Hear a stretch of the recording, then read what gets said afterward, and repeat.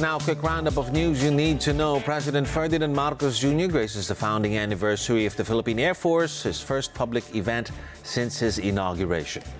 Diplomat Enrique Manalo tapped as the Philippines' new Foreign Affairs Secretary. A Philippine lawmaker seeks a 5-year term with one re-election for the president instead of the current one term of 6 years. And Chinese President Xi Jinping asserts there's no reason to change the one country, two systems formula of governance in Hong Kong. Those are the headlines. Keep it here on ANC.